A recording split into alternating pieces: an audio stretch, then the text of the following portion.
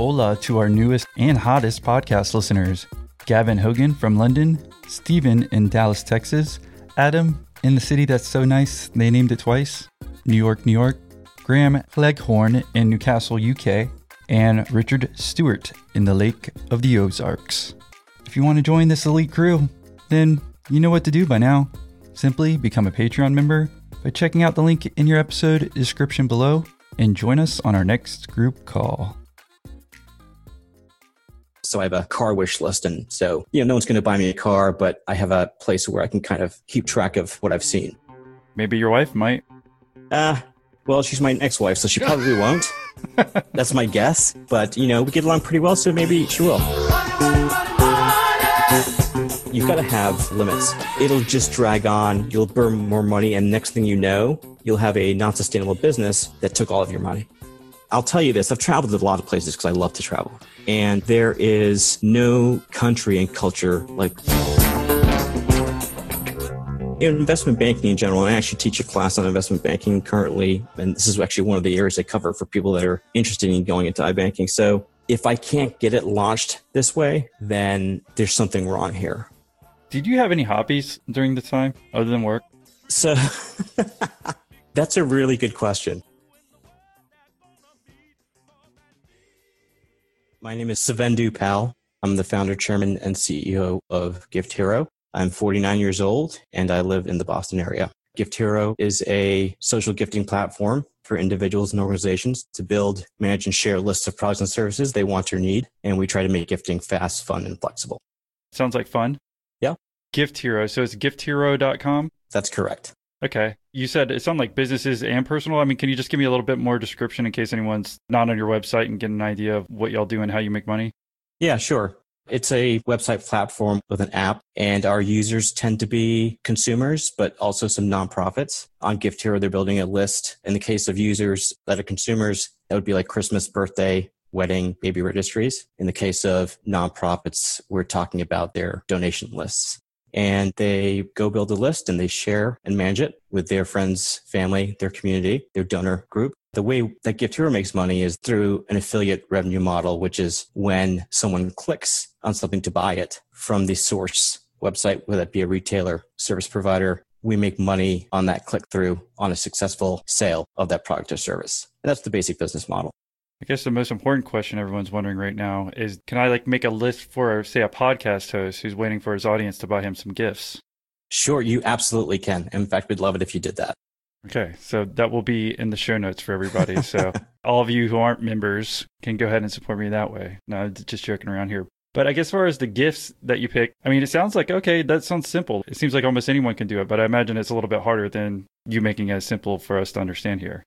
Sure. From the perspective that for the user, we try to keep it pretty easy, right? You basically need to have just a website address where the item service is being offered. And our platform pulls in the picture, the title, the price, and the lister, who is the person creating the list, can add some information in a description box. Our platform is doing that retrieval for the user. And we use a couple different platforms to do that, a combination of technologies. That way, on a single list, if they'd like, they can add something from Target, from Amazon, from any one of a number of other sites, all in one list, as opposed to having to create a quote-unquote wish list at that single provider or retailer. Okay. I was really going to ask next if you only had certain gifts for everybody, but it sounds like the cool thing about you is you're integrated on different platforms. So really, it's almost the customer, you're trying to make it easy for them. That's exactly right. Yeah, then also makes it easier for whoever's buying a gift.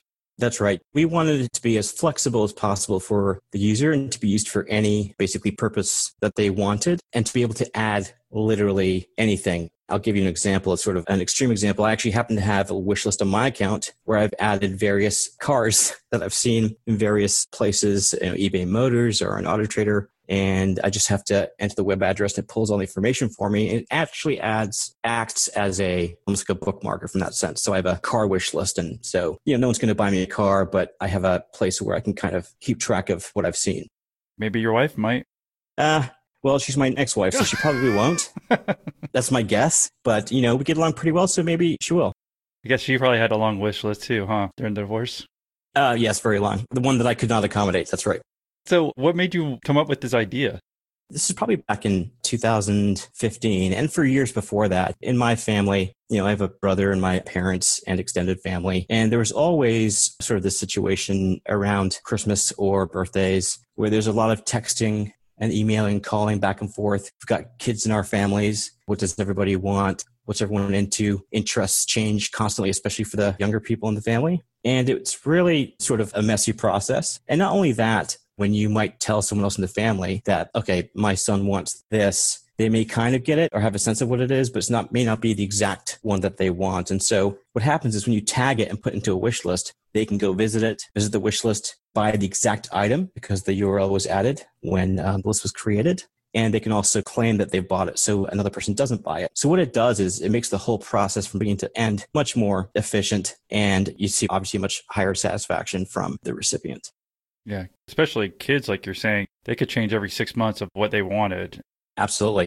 And also, let's just say if they wanted an Xbox, maybe they wanted a black one and you got them a white one and they're whining about that, That's exactly right. Different storage sizes, 500 gigabit, a 1 terabyte drive, Xbox One versus 360, or one of the places where I observed it got the most complicated was my younger son was really into Lego. The permutations of Lego sets and themes are endless. And so to tell my dad, who is now 83, that Devin wanted this specific Lego set of Hogwarts Castle for Christmas, and not the little one, but the really big one, which my father would happily buy for him, and he knows that. It just makes the communication not only more efficient, but just more clear.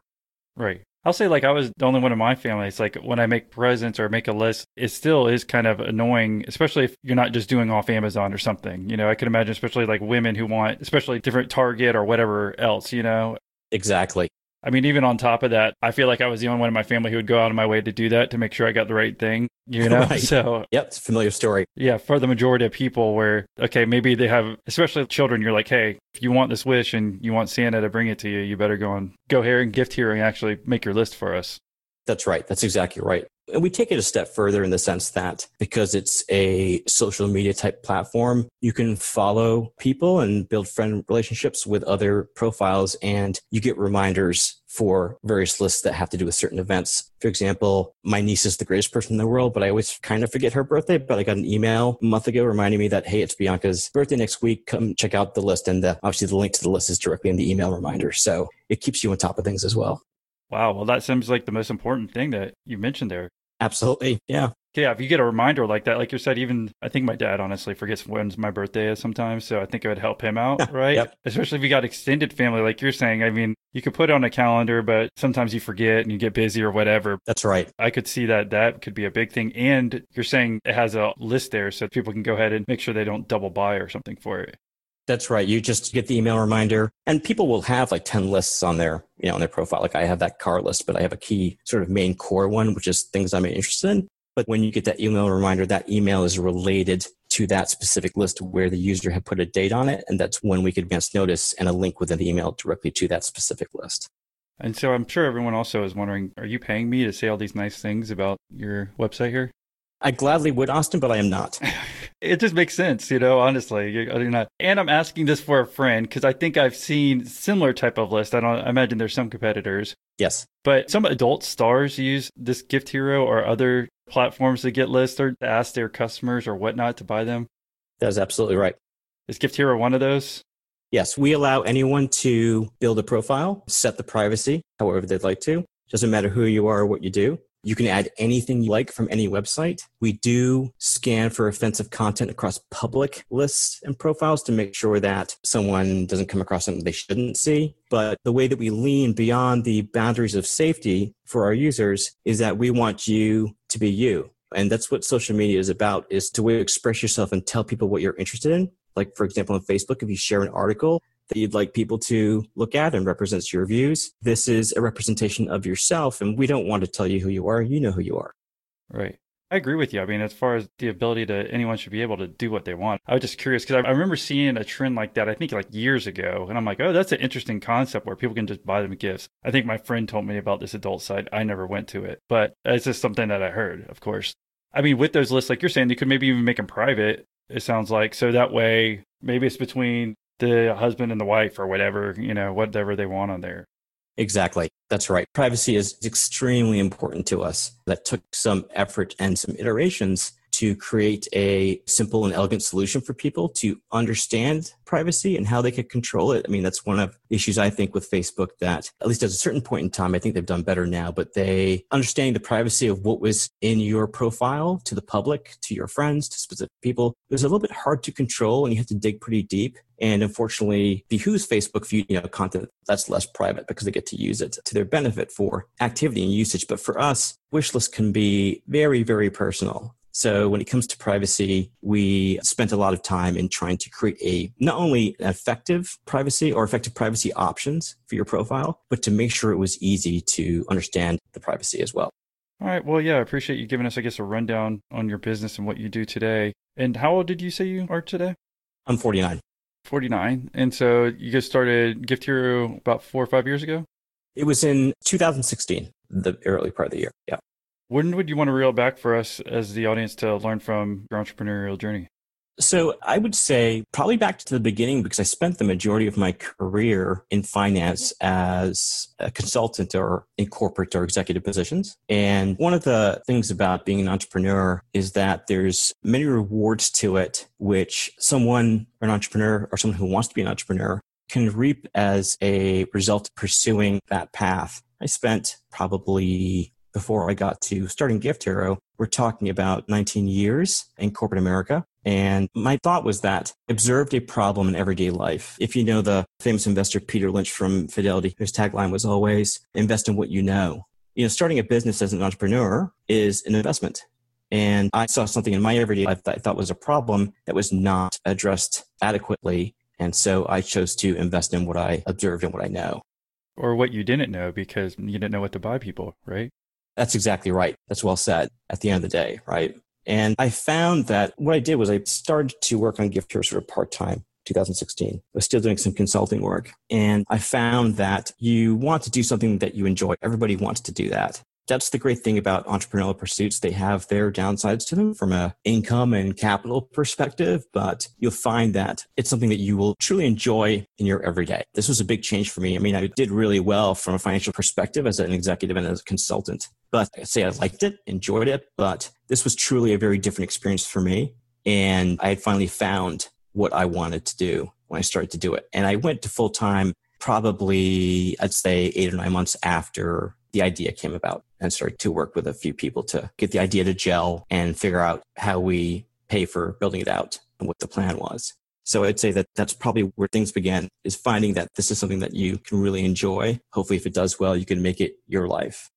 You're saying that's basically 20 years after corporate finance, basically? Yep. I'm sure there's other people listening right now who could relate. So, I mean, even when you kind of came out of college, are you from the Boston area? I am, yes. Okay, gotcha. So during any of those 20 years, did you think you were going to be an entrepreneur, or is it like you kept thinking about it, wanting to do it, but then you kind of like, hey, I'm making enough money, I'd probably stay where I'm at? Actually, probably, I would say starting about 5 or 6 years before I actually started Gift Hero, I started dabbling in other startups. So, I think the interest was certainly always there, but as expected with any entrepreneurial pursuit, because of the risk that comes with it, there's certainly a safety with having a career job, and something has to really motivate you to make the jump. Obviously, the average person may have some aversion to risk, and it's a very big risk to take. I think for me, why it worked at that point in time is, I spent 20 years in corporate America, so I had built a pretty good safety buffer financially for myself that I thought to myself, well, to start to dabble for those 5 or 6 years before Gift Hero, that I was getting closer to a point in time where I could try and do something full time. I will say those other startups that I sort of dabbled in for the 5 or 6 years before Gift Hero, there was several of them. And I think one of the lessons that I certainly learned is that you can try and start something part-time by yourself or with some other people, unless you show a real commitment within yourself. Don't even worry about what other people think, but a real commitment by your own decision-making and your own risk-taking, that real commitment, it's hard to get things off the ground. And so those other startups I was involved in, they would get a little bit of traction, but they involved other people, and you have to get that commitment from everyone. You have to have financial commitment, and that can be hard to do. And so I think that 2016, it's like, okay, I really want to do this. I would really enjoy this. I can financially do this on my own. I don't need commitment from other people because I'm going to found this company and bring people together. And so it was the right time for me to make that jump. Yeah, well, I appreciate you joining and becoming a Patreon. And yeah, what do you think about that first group call? Oh, I thought it was great. I like that once everybody kind of warmed up, they all got a little input put in, and I felt like it went really well. And hopefully you'll have more Patreons join in on the next one. Yeah. All right. Well, hopefully the call was helpful. It was, very much so. And when you say dabble, I mean, it's not like co-owners and these other things. I mean, were they like online businesses and you were trying to do it on the side? You know, maybe you're spending 10 hours a week and maybe someone might be spending 40 or more. And so that's the issue. It's like you don't feel ready to do the full commitment and that's why you would pull back? So that's right. It would usually involve several partners. There would be no one person actually doing it full time. You've got several people spending some time after work or on the weekends trying to get something moving and get some traction and formulating and getting a business to gel. It's very difficult to do so. Rarely hear situations where that actually results in a business, that sees a real genesis and growth to it. And it's tough with other people because, as you just mentioned, Austin, right? If someone's working 40 hours and no one's working 10 hours, there's conflict in people's motivations, their effort, their equity in the business, the return they expect and the risk they took. So it tends to be problematic from that perspective.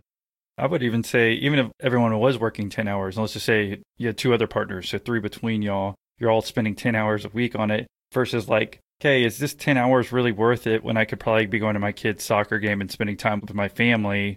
It doesn't seem like, if a total of 3 of us are working 30 hours, it's just not going to get enough momentum versus I would say if it's a side business, maybe you could do it with one partner where we both are doing it, part-time. But if you're doing it like one person, like if it's just you and you're doing part-time, then I think it's an easier transition. I'm kind of the same way where I'm like, I have to go kind of full in or I can't. Some people can kind of do part-time, but doing part-time with multiple partners, that seems like an issue and maybe a lesson we could learn from. Yeah, that's exactly right. And there's a term which you may have heard before that gets used because this happens. There are millions of people who have full-time jobs that are not comfortable with the risk of pursuing something full-time. They call them wantrepreneurs. If you're a wantrepreneur, you're trying to get the reward without the risk. As a finance guy, I can say that rarely works. So you got to take the risk to get the reward. Given like the risk of leaving your job, but it's like also the time commitment. Like you have to put some time into it. Definitely. I talk about using virtual assistants and outsourcing and stuff, but honestly, if you're not willing to put in the hours at first, like your employee's not, your virtual assistant's not, you have to be able to make that commitment. So it's like the financial risk, but also the time commitment to be willing to do it. That's right. You have to lead others with your commitment. Otherwise, you're only going to get at best close to the same, but probably less. Yeah. Probably like 75% at best, literally, At best. That's right. I agree. Yeah. No matter who you hire, as much as you want them to be as committed as you, well, they don't have as much to gain, right? That's right. And they're not getting paid that upside that you are, right? Right. Or else they'd be a partner. Those 20 years kind of leading up, I mean, I'm just looking at your profile. You worked for some big companies. I think that everyone's heard of, not just me, because I kind of understand finance a little bit, but do you want to just walk through those quickly and tell us about those experiences there? Sure. So I went to Tufts University in Boston undergrad, and I studied actually engineering and spent 3 years working at GE in Western Mass, defense contractor, back when GE was in that business. And I ended up pursuing a master's at RPI part-time because GE offered to pay for it. And I discovered during this 3 years, as I was, again, this is the early 90s, as I was holed up in a windowless conference room doing calculus on a blackboard, because I was basically analyzing systems, that this is not the route I wanted to take. And so being the wanton perpetual student that I am, as I was finishing my master's in engineering at RPI part-time, I had started to apply to business school. So I, ended up going to get my MBA from Duke University. When I was leaving Duke, there was a natural path for me. So the work I did in those first 3 years out of undergrad and pursuing my engineering master's was really in the realm of computational physics. It's a very mathematics-oriented person. And so when I got to grad school, the master's in the MBA from Duke, I focused in finance, and that seemed to be a pretty natural fit. As I was getting out, I ended up landing a position at, back then, what was Price Waterhouse, now is PricewaterhouseCoopers, or called PwC. I ended up in what's called turnaround and restructuring consulting. So we would advise companies that are in distress or heading towards bankruptcy. And it was pretty exciting. There's some names which people these days may not recall. It's been a while, but some of the retailers, for example, that we worked with were like Service Merchandise, Grand Union, which is a grocery store chain, We worked with some healthcare companies that were filing Chapter 11. It was a lot of hours and a lot of travel. And I was basically able to, I'll say, survive that for 2 years. I mean, sometimes I wouldn't be home for 10, 11 days straight, be on the road. A very interesting work, a really great way to learn a lot very quickly. It's like drinking from a fire hose. So whenever you get out of school, you don't really know anything. You go to school to learn how to learn, but your job is what teaches you and gives you practical experience on how to do something or pursue a path in your career. And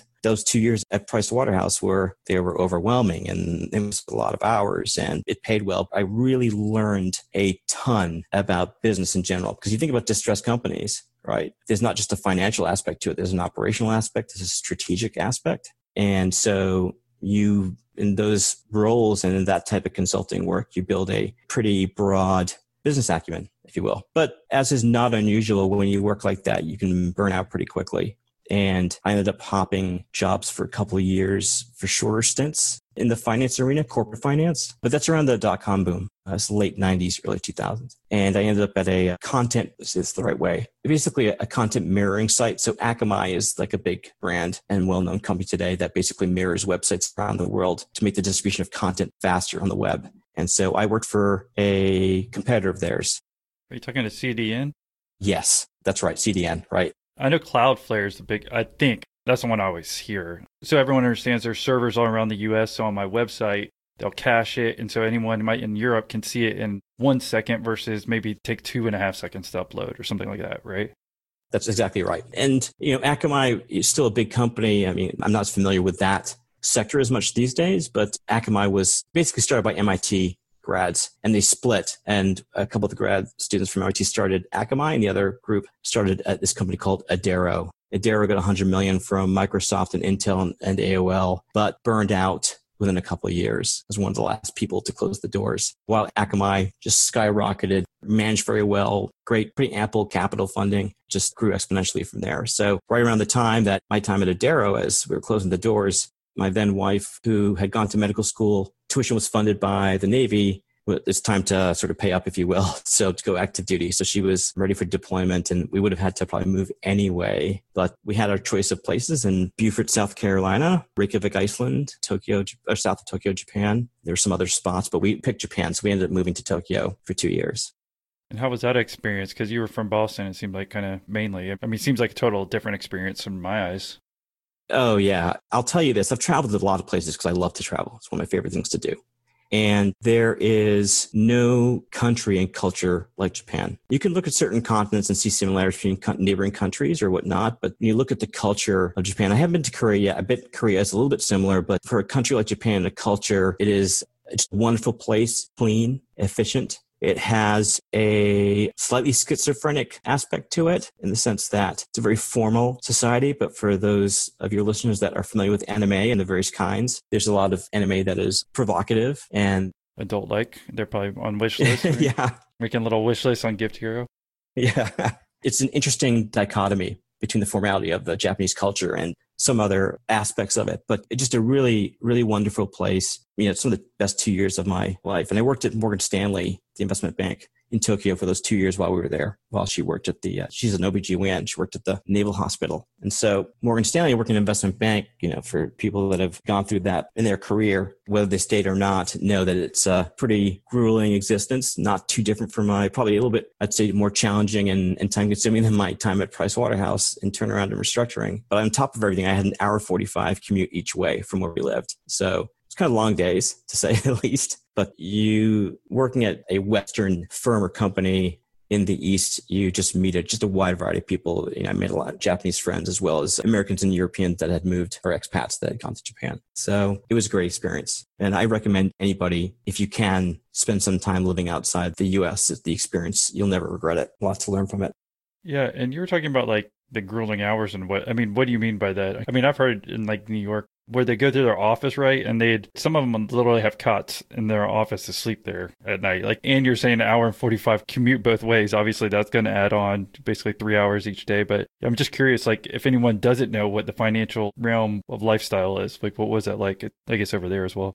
Yeah. So in investment banking in general, I actually teach a class on investment banking currently. And this is actually one of the areas I cover for people that are interested in going into iBanking. So It's a 7-day-a-week job, and you're really working at a minimum, I would say 12, probably 13 hours a day. And we're talking usually 7 days a week. Sunday, you might get to squeeze in some free time and get to the office for 10 hours. This tends to be a little bit more typical of those that work in investment banking that are front office working with clients and working on raising capital for clients and working in advisory for mergers and acquisitions or whatnot. My role at Morgan Stanley in Tokyo was actually on the firm management side. So for me, it was actually not as bad as folks that are working, front office with the clients. And so for me, probably I'm commuting 3 hours a day or 3.5 hours a day, right? 5 days a week. I usually wouldn't have to work in the weekend, but I would have usually around probably like a 10, 11 hour day. And that's just in firm management. That's managing the firm. That is not working with clients, which is certainly the most grueling and onerous position to have in an investment bank. It sounds like rewarding on like how much you could learn. I think you get paid very well, but yes, you do get paid well. Just so everyone's on the same page, like what would you say paid well would be over there? Or I guess in general?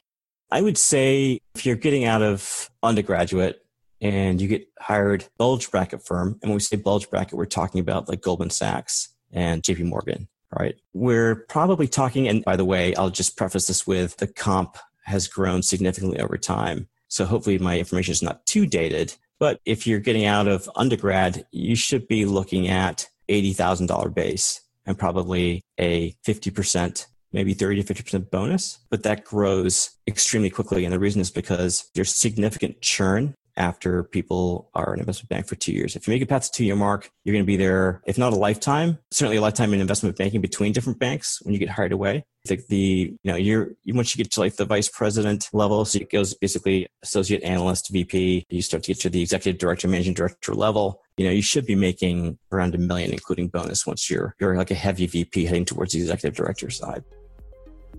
Well, I'd been kind of listening for a while. I did listen to your first Patreon call. And there's a couple guys in there that for what they did or what they were doing, it kind of intrigued me. And then I've heard a couple of the commercials or whatever that so-and-so was going to be on there. Clicked on your new episode the other day and I'm like, you know what? I'm here. I got to do this.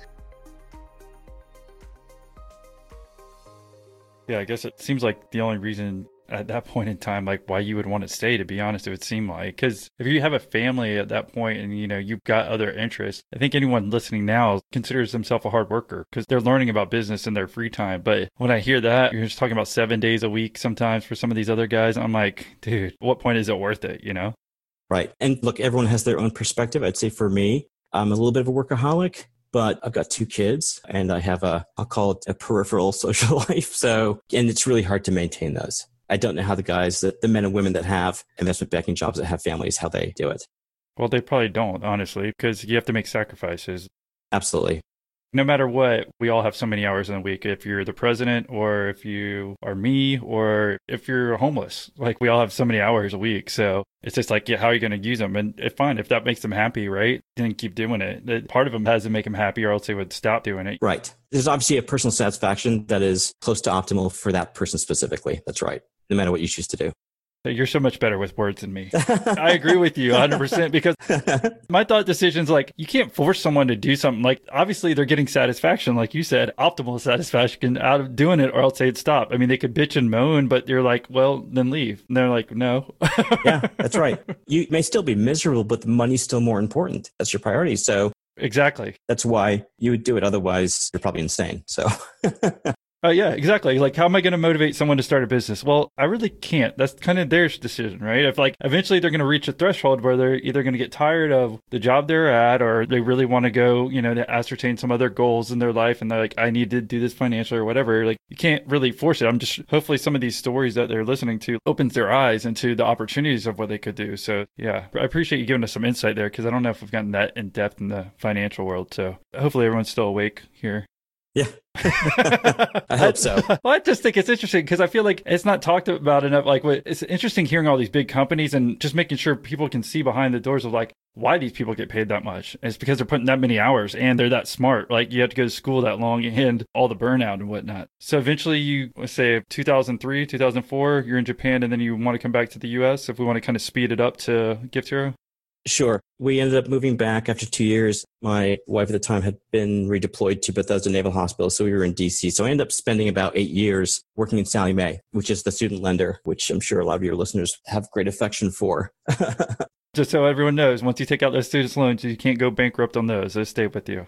That's right. They stay with you. It's a interesting market to be in. And what was great for me personally working there, the market and the product and service they offer aside, was that we did a lot of mergers and acquisitions. And I had, I'd say, the pleasure and the challenge of working on what at the time was the biggest leveraged buyout of all time. And that was when JP Morgan and Bank of America and a private equity firm called JC Flowers went to buy Sallie Mae for $25 billion. That was 2007. I was one of the first people to start working on it, being that I worked in the finance area, working with the bankers. And, naturally we know what 07, 08 is when you sort of have your mortgage crisis and that deal blew up. But that was really tough. That was basically working 8 a.m. to 2 a.m. 7 days a week for like 8 months. As the markets dried up after Lehman fell, mortgage crisis hits. For those listeners who don't know, a leveraged buyout is basically buyers borrow as much money as possible and put as little of their own capital as possible into a deal. That's why it's called a leveraged buyout. And these guys were looking to put in about $5 billion of their own and borrow $20 billion to do a $25 billion deal.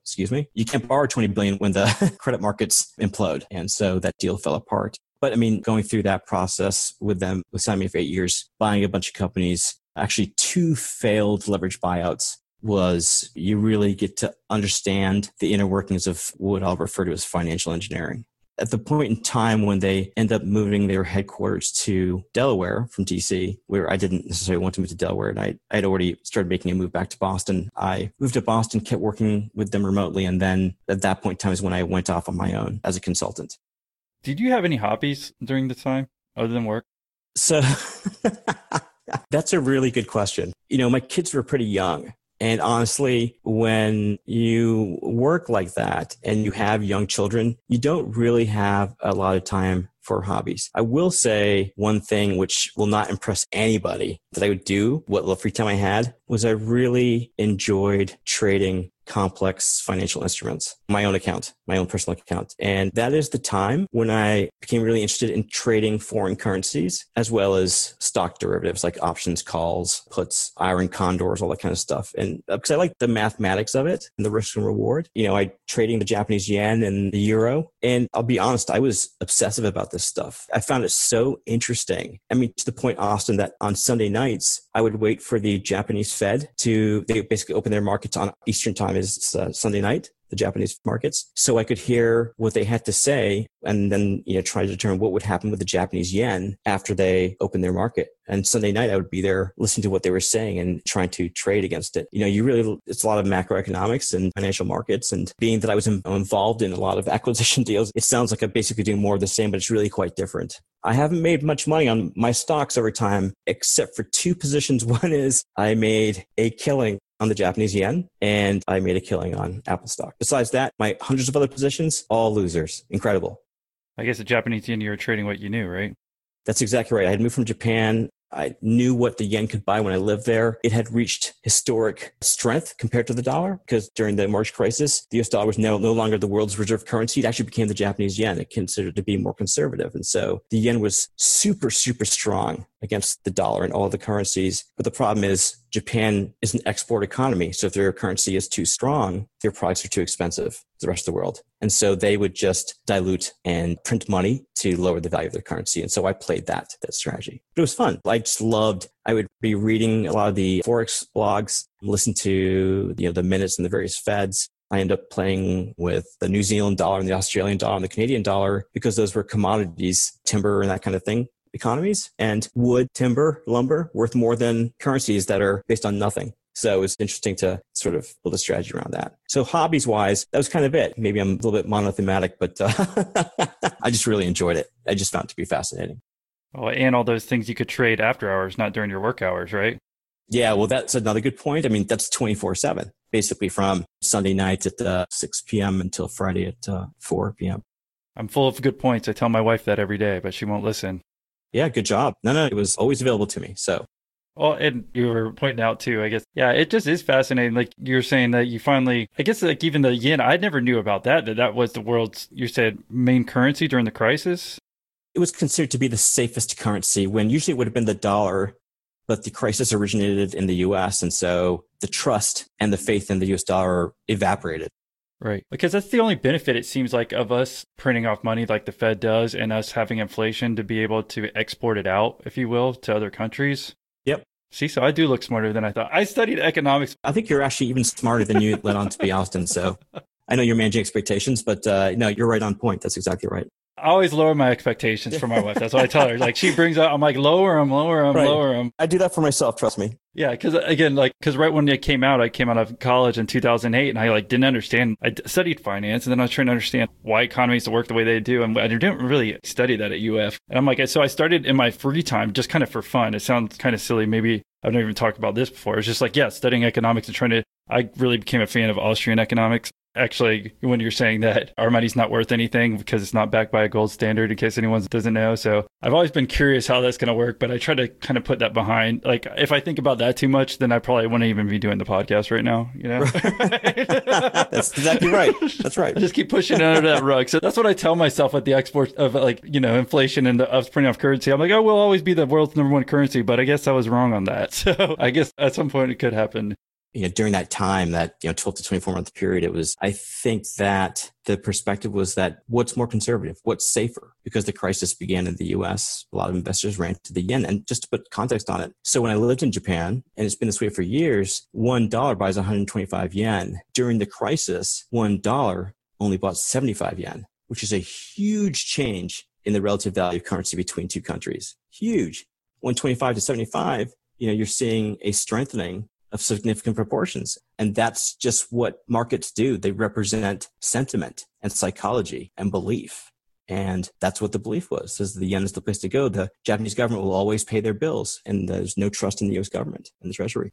I do have one more question about this too, is were your eyes bloodshot 24/7? I'm just curious. Because for me personally, I know I kind of get excited when I get to not look at the computer for a day. But it seems like even in your free time, you're still staring at computers, Yeah, I'll say one thing about me is that, especially after my kids were born and both of them were not great sleepers. They're great sleepers now. They'll sleep all day because they're teenagers. But back then, I had become accustomed to not sleeping a lot. So it wasn't difficult. And it's funny, even during the attempted and failed leverage buyout of Sallie Mae, when I was working from 8 a.m. to 2 a.m., 7 days a week, I was still able to do some of that stuff. And it just, there's an adrenaline. I'm a little bit of a workaholic, which is probably why I'm not married anymore. But to me, I don't call these good or bad qualities. It's a quality. It can be good for certain purposes. It happens to be pretty handy if you're an entrepreneur.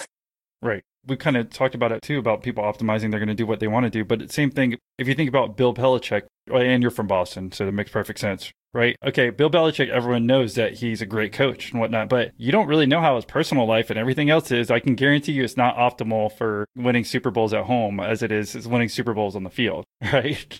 That's exactly right. Sallie Mae, I guess you had opened up your own consulting company for a few years? That's correct. Yes, I went off. I never really shut the consulting down. I definitely would take huge breaks, especially when I launched Gift Hero, because even when you have built that financial safety buffer, you'll still feel that hole in your pocket from not having income. But really, when I started going off my own after Sallie Mae, the main kinds of clients were in financial services because I'd spent so long at Sallie Mae and at Morgan Stanley. And it was still around transactions. So actually my first client, and this is not atypical for people that leave somewhere they've worked for a long time, especially that level. I was a vice president when I left. I was back at Sallie Mae as a consultant on a spin-out transactions, and spin-outs are when you take a company and make it into two separate companies. And you do this because there's two natural offerings the company has that it can do better, more effectively and efficiently as two separate companies. And so Sallie Mae spun out a company called Navient. And so they're both actually lenders now, but Sallie Mae was at that time, the lender side that would actually make the student loans. And Navient was the company that was focused on servicing and collecting the loans. And so that kind of transaction takes 18 months. I was basically back working with those guys for 18 months on that spin out transaction, and kind of took that at the beginning of my solo consulting beginnings. Got a couple more clients, mainly less focused on transactions, more on what we'll call transformation projects, which is to take what they're doing And this term transformation, which is tossed around quite a bit these days, is to basically make a company more efficient and more effective. And there's different ways to do that. And so I worked with a couple of clients doing that. I think it was probably about the 3-year mark, consulting on my own. It was tough because when you're on your own and you're trying to sell consulting work, you're going up against a lot of other consultants, small and big.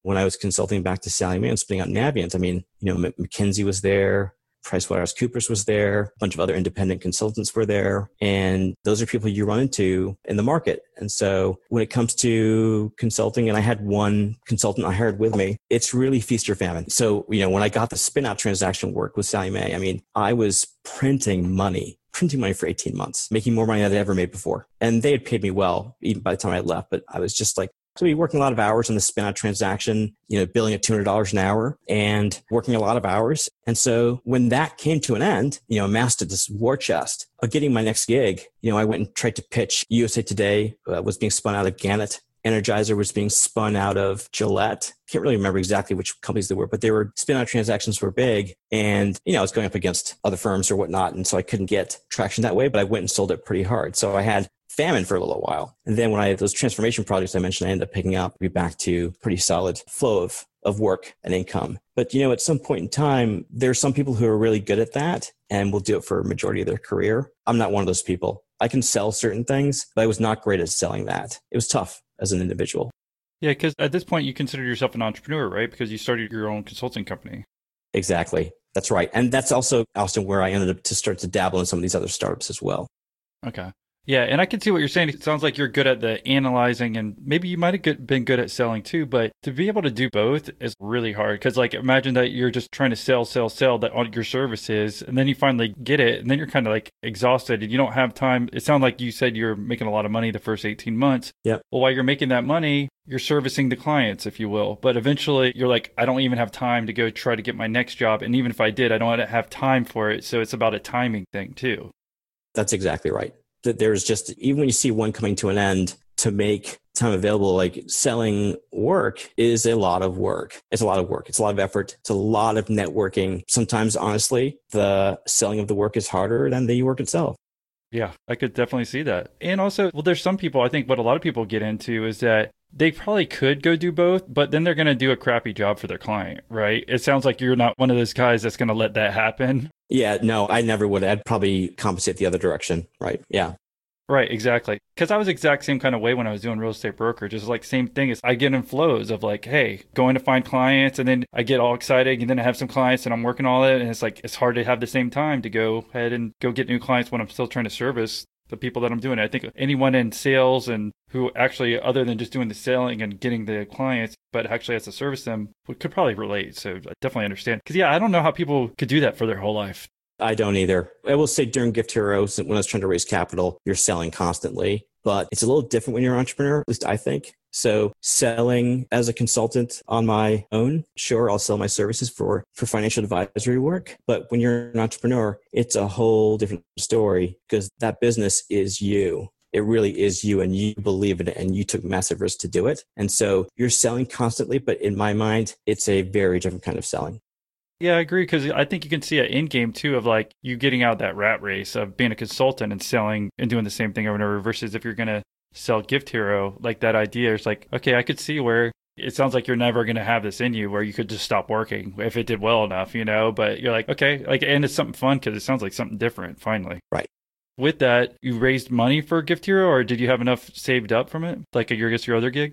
Yeah, I seeded it myself. And the approach that we took is to raise money through a convertible note. For your listeners that aren't familiar with that, convertible note basically means someone's lending you money versus investing into ownership of quote unquote equity in your business. But what happens is their money with the prospect of when you raise venture capital, they get converted to an equity investment as well, based upon what money they loan to you. That's why it's called convertible debt. The benefit to them is that they get to invest at your company at a lower price than the venture capital firm. And the reason why you get that is because you took the early risk of investing in the company in its very nascent stages. So when we got Gift Hero rolling, I seeded it myself. And then with my outside counsel and my board, we basically decided we would issue what's called a rolling $1 million convertible note, which means that I can go to as many angel investors as I want to and can raise different amounts of money under the same terms, obviously, up until I hit $1 million cap. I started to raise money towards the end of 2016. So just as a little background, I think I had mentioned that I started to come up with it in early 16. We actually got a beta release done for Christmas of the end of 16. So, people were working part-time and my seed money helped to pay some of the people that were building it. Then towards the end of 16 is when I got the approval from my board to do a convertible note and started raising money from the network of people. And frankly, I didn't hit, in fact, I have not hit $1 million yet. I've gotten really, really close. I think we're in the 950 range, but we basically ended up continuing to raise money. And I will say that's one of the challenges I had, that I continued to raise capital while I tried to operate and grow the company. And that was very hard to do. And I was doing it myself. So there'd be times when I'd be worrying about, my next investor presentation to get more money into the convertible note. And I'd still be trying to focus on, okay, what do our metrics look like? How are we growing? How's the money being spent? Because I was being all the CFO roles as well as a finance person. So it was tough, but that's how we got our almost $1 million is through a convertible note. So I guess the same thing kind of was happening that was happening with the consulting gig of, you said again, I guess you just raising money, kind of doing two jobs. It sounds like you're good at trying to do two jobs. That's exactly the same thing, Austin. You've nailed it. Yeah, that's exactly the same thing. And so you said you had to seed it. Like, how much money did you have yourself before going to get that 1 million convertible? I ended up putting in 100,000. And then I put in, in 16 when we were trying to build a beta. And then I put another 100,000 in early 17. Just some other background. Our full public release of Gift Hero was really the summer of 17. We had our beta come out late 16. And so we were making changes after the beta release. And so our full release 17. So by the time we did a full public release, I had put in that 200 grand, 100 in late 16, 100 in early 17. And I had started to raise by that point in time. I got another 200 grand through the convertible note from some angel investors.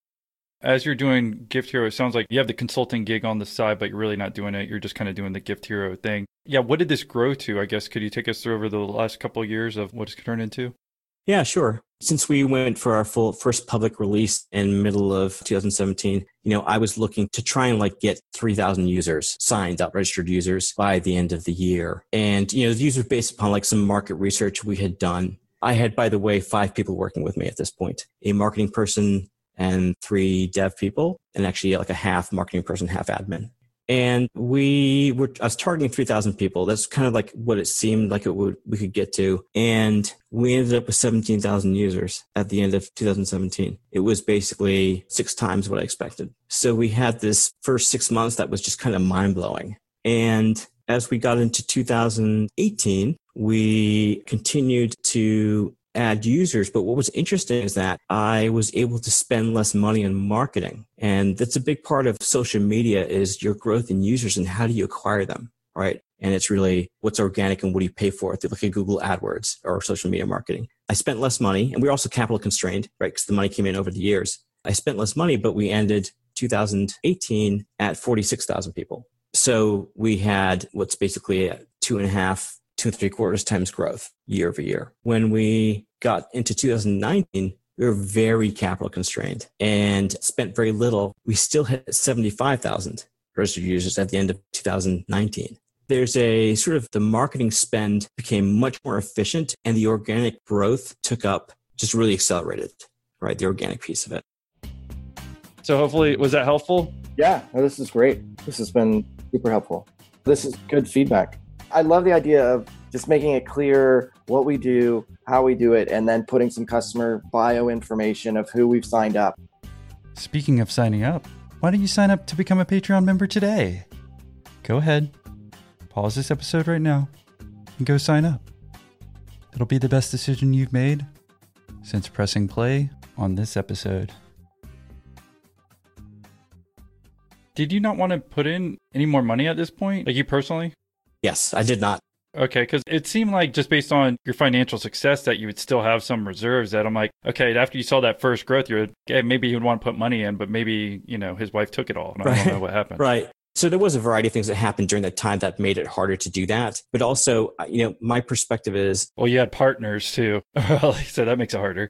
Yeah. And the thing is, if you can try to use either naturally created capital, which is hard to do, obviously, can be profitable from day one, but you also want to use as much of investors' capital versus your own. And I definitely invested that 200 grand, but I also was funding a lot of expenses out of pocket and being reimbursed when revenue started to come in. And so there was this temporary funding aspect that I would do for the working capital side, funding expenses and being paid back while I was raising capital through the convertible note. But I think that there's an aspect to this from an investment theory and strategy standpoint, where if you're dumping all of your own money into it, you've got to have limits. You have self-imposed limits. It'll just drag on. You'll burn more money. And next thing you know, you'll have a non-sustainable business that took all of your money. It's a slippery slope and it's a slow bleed. It's a death by 1,000 cuts. And so I told myself, I'll do temporary funding, right, which I'll be paid back for, but formal investment, I'll cap it at that 200,000. And I think that at the end of the day, my sort of mental guideposts were that if I can't get it launched this way, then there's something wrong here inherently. Right. Because even though you're talking about your customers growing and whatnot, it sounded like you weren't making a profit, I guess, yet at that point? Correct. Okay. Correct. We were just trying to get as many users on as possible. And so really at the end of the day, if I can't get other investors interested to put money in and I'm putting money in, is it a smart investment, right? That tells you something. Like, not saying cut and run, but you don't want to just have a faucet you turn on and off with your own capital. You want to leverage other people's capital. And so you have to consider that if the external investment slows down, there's a reason for that. That makes sense. No, I mean, makes perfect sense. I guess I didn't know, because that's the thing. I interview all different types of entrepreneurs. So if the capital constraint was, for instance, to you needed to make more widgets and you already had the sales orders ready to go, then that's risk reward. That's easy money for you to put in. Versus this, even though you're talking about growth and we're growing in customers, technology can change and it's not growing enough where it sounds like you're profitable, I guess, at that point. So that's the main issue. If you're making a lot of profit, then maybe it makes sense. Oh, yeah. Right. That's right. Well, there's always some uncertainty, right? And there's always risk. But it's like anything else, Austin, you have to set limits because, you're biased. I mean, this is, I wanted this thing to flourish. And even when I was spending money to fund expenses, just in the meantime, until revenue was collected and I could pay myself back. But even then I was like, this shouldn't really be this way, but I can do this temporarily to sustain some growth. And so I did. But I'll also say at the same time, one of my failures is that I didn't spend in a lean and fiscally responsible manner as much as I should have. And it's coming from a finance guy. That's definitely spent inefficiently towards the beginning. And there's some pretty big lessons I took from that. So, yeah. Well, then what are those lessons? What did you spend on that hopefully we could learn on and maybe we wouldn't spend on our business? Sure. So my viewpoint on capital, actually, I'll step even further back to the risk reward sort of trade-off. So some of the startups I mentioned earlier that I had been involved with before I started Gift Hero full time, there was not enough courage in the people involved to not only commit their time, but their money. Okay. So I think when I started Gift Hero, I kind of went the other way, which was, well, I'm going to get the capital. I believe in this. I've vetted this concept, this business model. And so I'm going to spend, especially in areas that I'm not familiar with. So as you know, my background's in finance. I'm running a social media platform. And so I don't know marketing. I don't know the tech development. I don't know product management very well, right? I'm more of a pure finance person. So I brought in experts and some of those experts were too expensive. They were not the right people for what I needed at that time. And I remember thinking to myself, I should have really operated this in a more lean manner and maybe shouldn't have swung for the fences. Maybe I should have spent more time at the beginning being a little more careful. But I just went and got the marketing folks and to sort of figure out how to do this and how to get this up and running. And it turned out that the marketing person I ended up with was better suited for what I needed versus the one I initially started with. The second person was more focused on what this platform would need, the specific area of marketing, digital marketing, versus someone that had a broader but a very experienced background in marketing and cost me a lot less than where I'd spent it first. So I think I look back upon that and there may have been no way I could have known because it was an area that I didn't know, but I always bear responsibility for those things. So I wish there was a way that I could have sort of had a better or a clearer view of what I was spending on and what the return would be. And really I've gotten to this point where I really evaluate developing a business on a return on investment basis. So as opposed to a startup where you dump money into, or you might dump money in to get it going, right? You might burn a lot of cash, but there's high prospects. I think that I heard this from a couple other entrepreneurs along the way. They refer to it as the lean startup. I believe there's a book named that. And try to be mindful of how you spend, which is, it's just there's nothing new in that statement, but to approach it in a way that is a little bit more focused on where that money goes, even in areas that you don't know. Just take more time. The only problem is that, especially in tech startups, you always feel the pressure of time and competitive offerings. And so you don't want to necessarily wait, but you kind of have to fight that battle. I also rushed out my beta version for Christmas 2017. That cost me more money than it would have if I'd taken longer to develop a beta version for the following year. And so both of those were really throwing money at a fast and execution of a beta product. So I guess up till today, is it profitable today? And is this what you do full time? So it's going to break even this year. I think we ended up doing about $2.5 million in gift volume, which isn't a lot of money. It's only like 80 grand or 90 grand in revenue to us. It's about, we're running about 4% affiliate revenue on volume. This year, we're growing 75% over last year, and which is great growth. It's not enough growth for VC would want to see like 3 to 4 times growth at least, right? But for a startup that is sustainable, burns very little cash now, 75% year-over-year growth in revenue is pretty good. Yeah, because you can merge with another company too. They get bought out, whatnot. That's probably the best aspect of this. And I guess maybe this is one of those things where it seems maybe this business would benefit from COVID. I don't know. Maybe I'm making that up. But if you had to stay home and, make these gift things, I don't know if that helped. Yeah, I think that certainly is a benefit. Anything that's digital commerce related at this point is going to fit, versus anything with a brick and mortar or four walls, right? For people to spend their money. Yeah, because we don't have a choice. That's exactly right. So I run it. So at this point, I run it part-time because I'm actually back in the turnaround and restructuring consulting area, working with distressed clients, which there are many these days, unfortunately. But the key to Gift Hero is that I've got 75% growth and I'm spending very little money. I had my failures from the perspective. And very little time. Yes. Because my failures are around recognizing what investors, like larger, sophisticated investors would want that I could not offer. And so I failed to recognize and to make that happen. I certainly failed around certain other aspects of how I spent some of that capital, but I have the benefit of succeeding of creating something that is basically self-sustaining and propagating and probably can be sold, I'd say, probably 2023 is my expectation to someone.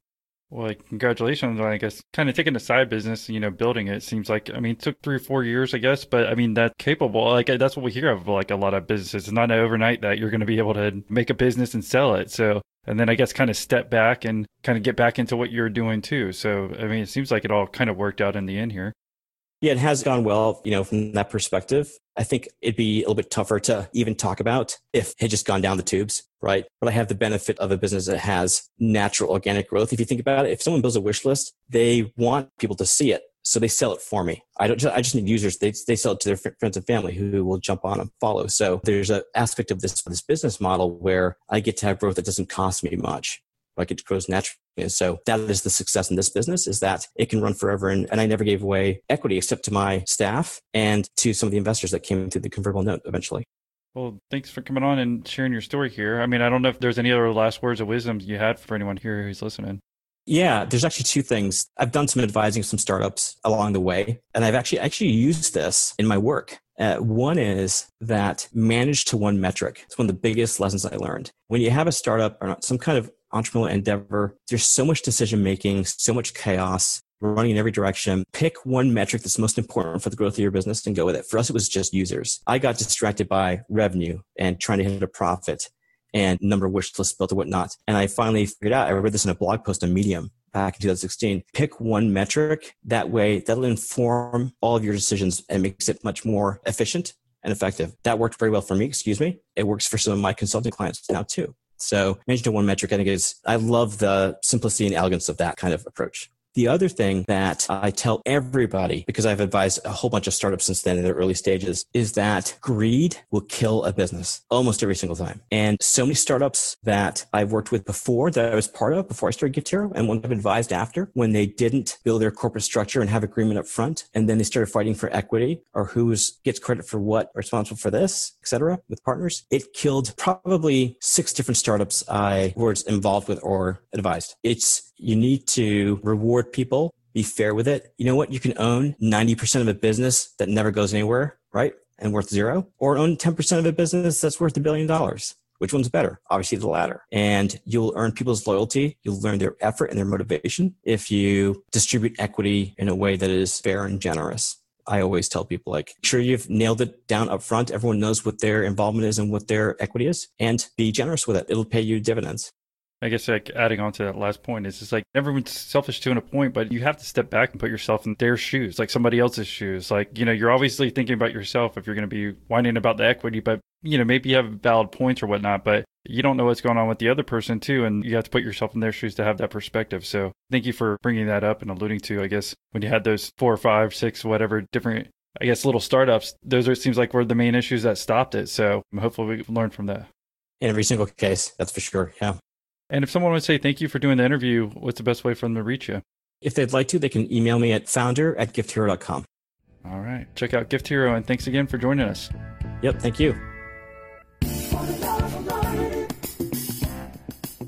Hey, thanks for sticking around till the end here. So this is basically a quick preview of a coaching call, my first coaching call with Eric Gilbert Williams, where again, we're going to talk about the podcast and the financials. So if you want the rest of it, it's actually already available for all Patreon members. So just check your Patreon feed and you have access to the rest of this interview. So hope you enjoy this quick preview of my first coaching call with Eric.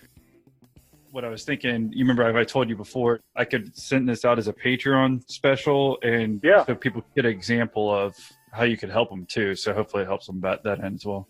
Sure. Yeah. I think we're recording right now. So I think we're live and happening. So yeah, it's just 8 p.m. your time? It is 8 p.m. my time. Luckily, I don't have kids or anything, so I can kind of do a similar schedule if I want to. Yeah. Basically, my only baby is the podcast, really. Yeah. And nothing's more exciting than taking a baby that you created, like your podcast, and turning it into a profitable machine that can support you for a long time. What a good lead intro here, huh? Wasn't bad, eh? Yeah, there you go. I guess with that said, do you want to jump into what you would normally, because we did a quick pre-interview call just so everyone's on the same line to understand, and this is our first kind of real call, and I guess you're trying to help me, and this is what you do with other businesses. Do you want to just run down what you normally do on this first call so I guess people can get an example, and then hopefully it can help me specifically try to make this more profitable for me so I can keep doing it?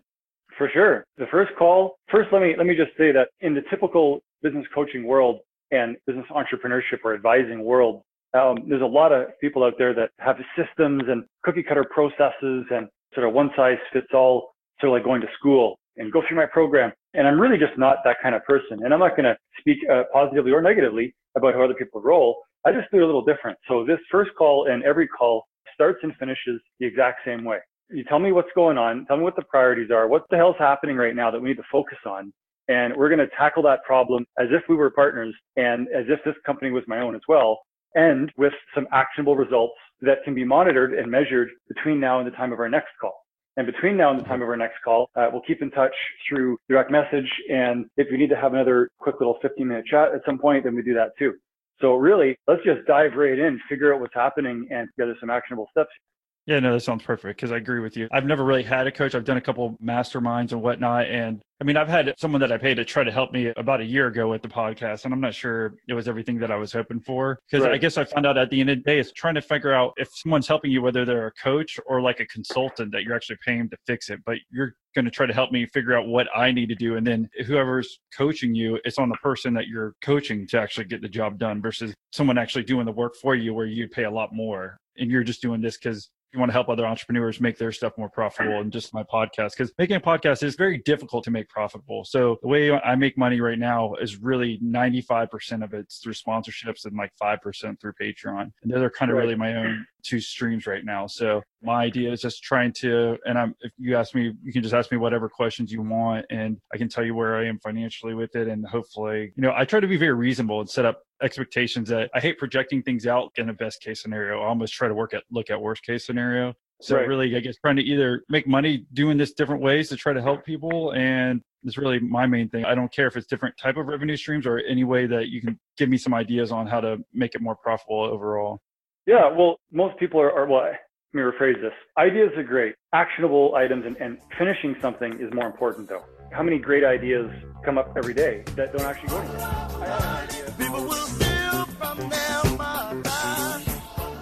So if you want access to it and other exclusive interviews and you're not a Patreon member, then go to newyork-interviews.com/Patreon. It's tough, isn't it?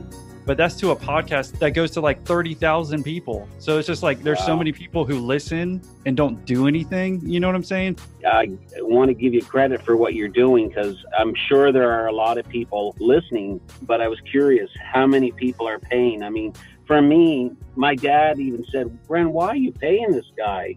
What's he giving?" I said, I want him to keep going. That's why I'm paying. Yeah. You know, and I do believe in pay it forward. It's not a lot of money, and I can do the math.